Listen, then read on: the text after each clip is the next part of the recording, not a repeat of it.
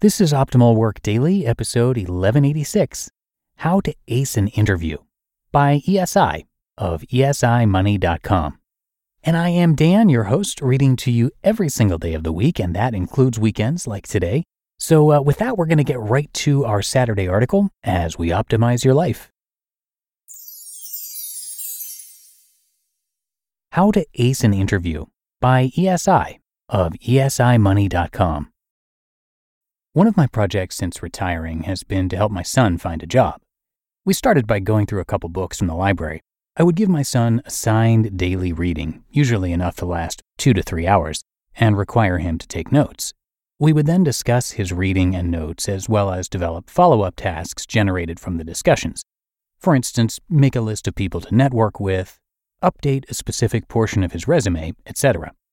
One of the follow-ups was for my son to take all the interview questions listed in private notes of a headhunter and write a response to them. He did that, and we discussed them, talking through what the interviewer was looking for with each question and how my son could best answer it to position himself correctly. He would then rewrite the answers based on our discussions, and we reviewed them again. Once we were both sure we had the best answers on paper, my son would rehearse these once a day as part of his education. Interview, fail, and success. The first interview we had after we finished book number 1 was at the grocery store a few blocks from our house. They had just remodeled and were hiring new staff to stock up in certain areas. The interview went dreadfully. The interviewer seemed to be in a foul mood. My son had listed that he could work any day and any time except Sunday morning, since that's when we attend church as a family. The interviewer looked at this, said she couldn't use anyone who wasn't 100% accessible, and dismissed my son in 5 minutes. We chalked that up to a learning experience and continued on with our training. A few days later, my son got a call back from the store saying they'd like to interview him again. We kept training and focused on the interview answers we thought would impress the store. He went to the interview a few days later. Thankfully, the original lady was nowhere to be seen. I think she was a traveling recruiter who was brought in for the mass hiring days they were doing. This time, the interviewer asked my son to fill out a couple forms. He already had completed an application form online, one of which had several interview questions on it. After it was over, my son texted me, and I drove down to pick him up. When he got in the car, he told me he had gotten the job. Obviously, I was thrilled and proud of him and his hard work. He then told me about the interview question form. He said that when he saw it, the questions seemed very familiar. He opened the journal where he had taken notes and we had reviewed interview questions. He saw that most of the questions they asked were nearly identical to those we had rehearsed. So he copied down the answers we had worked on and turned them in. When the interviewer received the form and looked over the questions, she said, "Wow, these are great answers." She asked him about them, he answered as we had rehearsed, and she was impressed enough to give him an offer. Having the answers to the test.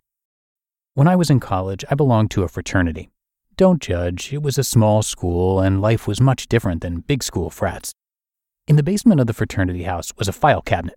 In the file cabinet were tests for almost every class the college offered. They were tests that past members had taken, were graded, and then donated to the files. The tests were filed by subject and then class.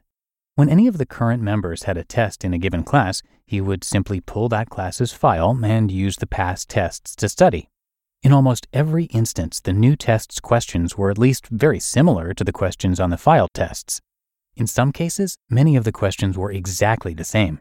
And in a few cases, the entire tests were almost exactly the same. Imagine how much easier the new tests were to take when you had the answers. By the way, I wasn't a fan of the system, as it helped subpar students do much better than they would normally, thus putting pressure on those of us who simply took the tests without using past tests as guides. Steps to ace an interview. These two stories illustrate a key fact about interviews. An interview is a test where you know what most of the questions will be in advance. As such, you can perform much, much better if you prepare in advance. Here are the steps I recommend preparing in advance so you can ace an interview. 1. List the questions an interviewer will most likely ask you. There are some questions that are specific to given industries or companies, but for the most part, there are standard questions that the vast majority of interviewers ask. You can find them in a book, like we did, or on career websites. When I was actively interviewing, I had 57 different questions listed as potentials, but I'm a bit of an over-preparer. Most lists will be 20 or so questions. 2. Write out responses to each question. Look at each question and think about what the interviewer most likely wants to hear, what the best answer would be from the interviewer's standpoint. Then construct your answer accordingly. Write it as you would speak it, as in most cases you will be speaking the answers. One point I'd add is to sprinkle quantifiable accomplishments in your answers as often as you can. So, answering a question with a compelling explanation is good. Answering a question with a compelling explanation and an accomplishment, like I increased sales, is better. And answering a question with a compelling explanation and a quantifiable accomplishment, like I increased sales 12%, is best. My list of questions and answers was 10 pages long. 3. Edit responses and fine-tune until you get them right. You want your answers to be as much meat as possible. Make them concise and yet communicate all the key points you need to be impressive. Edit, test them out for how they sound, and repeat as needed. If you need help or feedback, solicit it from an experienced friend, mentor, or colleague. You want your answers to be solid because otherwise you'll be rehearsing subpar answers that won't do much for you. And 4. Rehearse giving the answers out loud. Yep, out loud. Get into a room by yourself.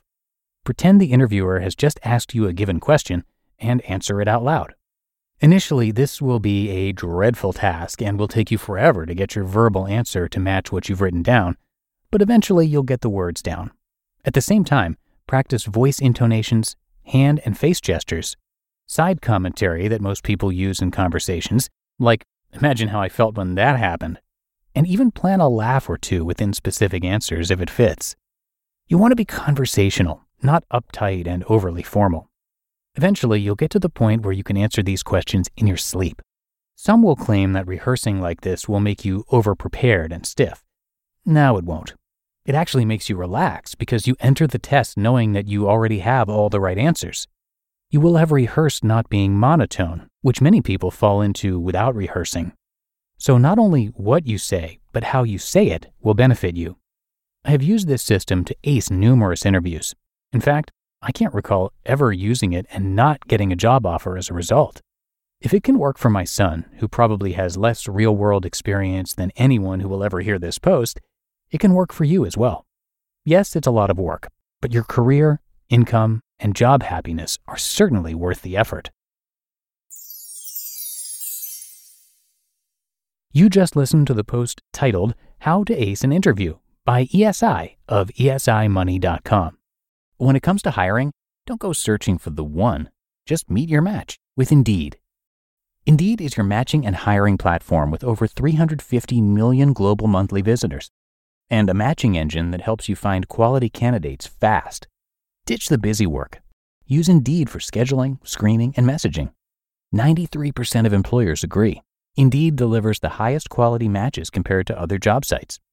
And one of the things I really love about Indeed is that it filters out those incompatible applicants. So when you're hiring, the process is much faster and you only have to consider applicants that are already likely to be a great fit.